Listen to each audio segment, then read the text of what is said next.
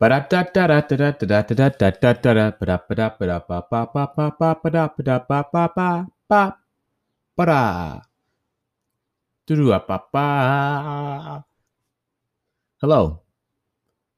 this is Reading with Finest.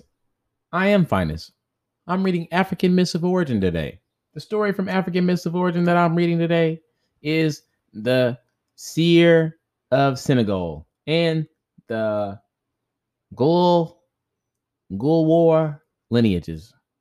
Guelowar, yes, words.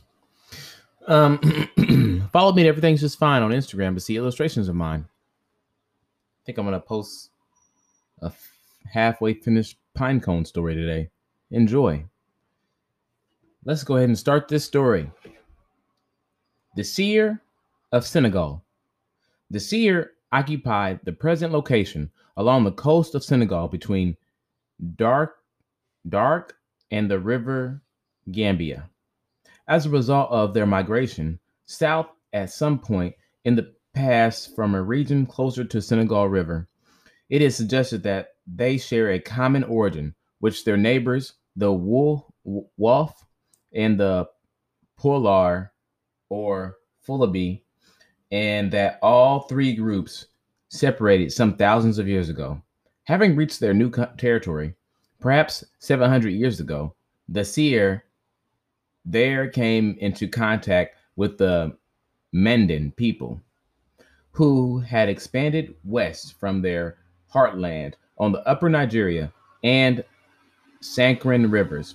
The expansion is generally associated with Sanjate's general Tair Magan Terror. See chapter 66. Last story. The last name from the last story yesterday that I was mispronouncing. It is here today. Tair Magan Taro. Of the ruling class, a warrior aristocracy, and the practice of agriculture. Over the next few hundred years, the Seer kingdoms would at times be incorporated into a large wolf state. At times remain independent. The Guelowar aristocracy of the Seer, perhaps because of the matrilineal element, continued to inspire the imagination, although original misalliance of a prince and a grot remains a delicate issue, usually left tact. These stories are retold from the work of a French scholar published in 1983. And here is the Guelowar lineages. The founder of the Guelowar lineages was a Mendan prince. She left her home because she had become pregnant out of wedlock and wished to avoid unpleasant consequences. Her story varies. One account makes her a daughter of the Emperor Sanjate, who became pregnant after her husband had been absent for several years. She then went into exile, accompanied by a Jeli, which is like the singer, storyteller type of thing, the poet of some sort. They lived in the forest west of Kabuyu for 9 years until they encountered the inhabitants of the region. The better known story says that the Mendan princess was Amana Kulabali, a woman renowned for her beauty. A king claimed her for his hire, but before the marriage, Amana's beloved came to her disguised as a Jela, which is the singer poet thing. Amana became pregnant, and she was collected, so she collected her belongings and some followers and fled into the west. They came at last to the shores of the sea, and there Amana took shelter in a great cave. There she lived for a time. Her followers did what they could to supply her with food.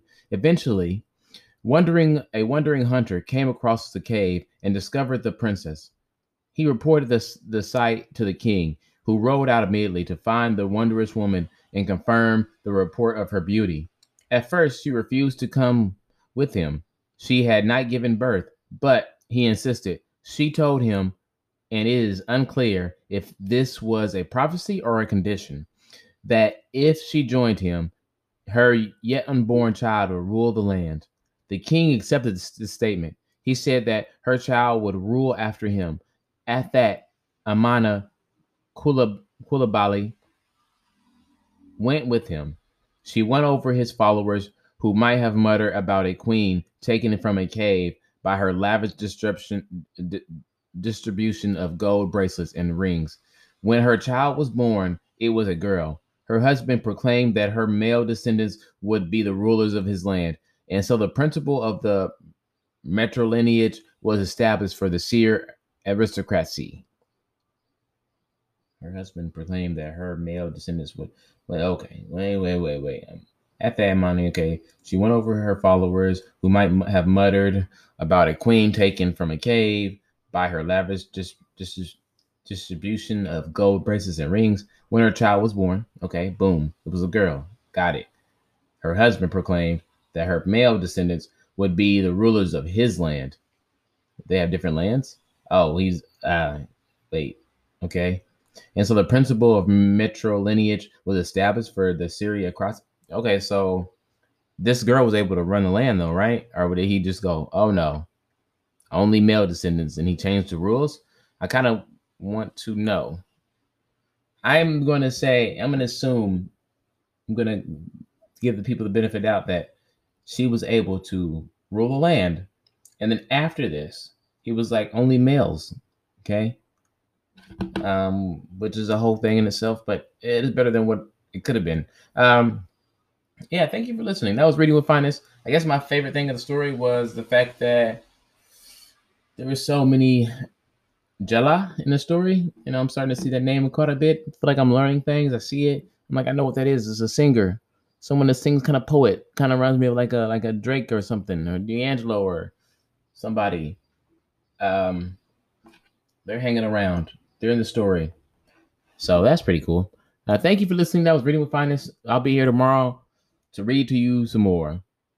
Today's the day. Go out there and learn something. Read something. If not, I got you.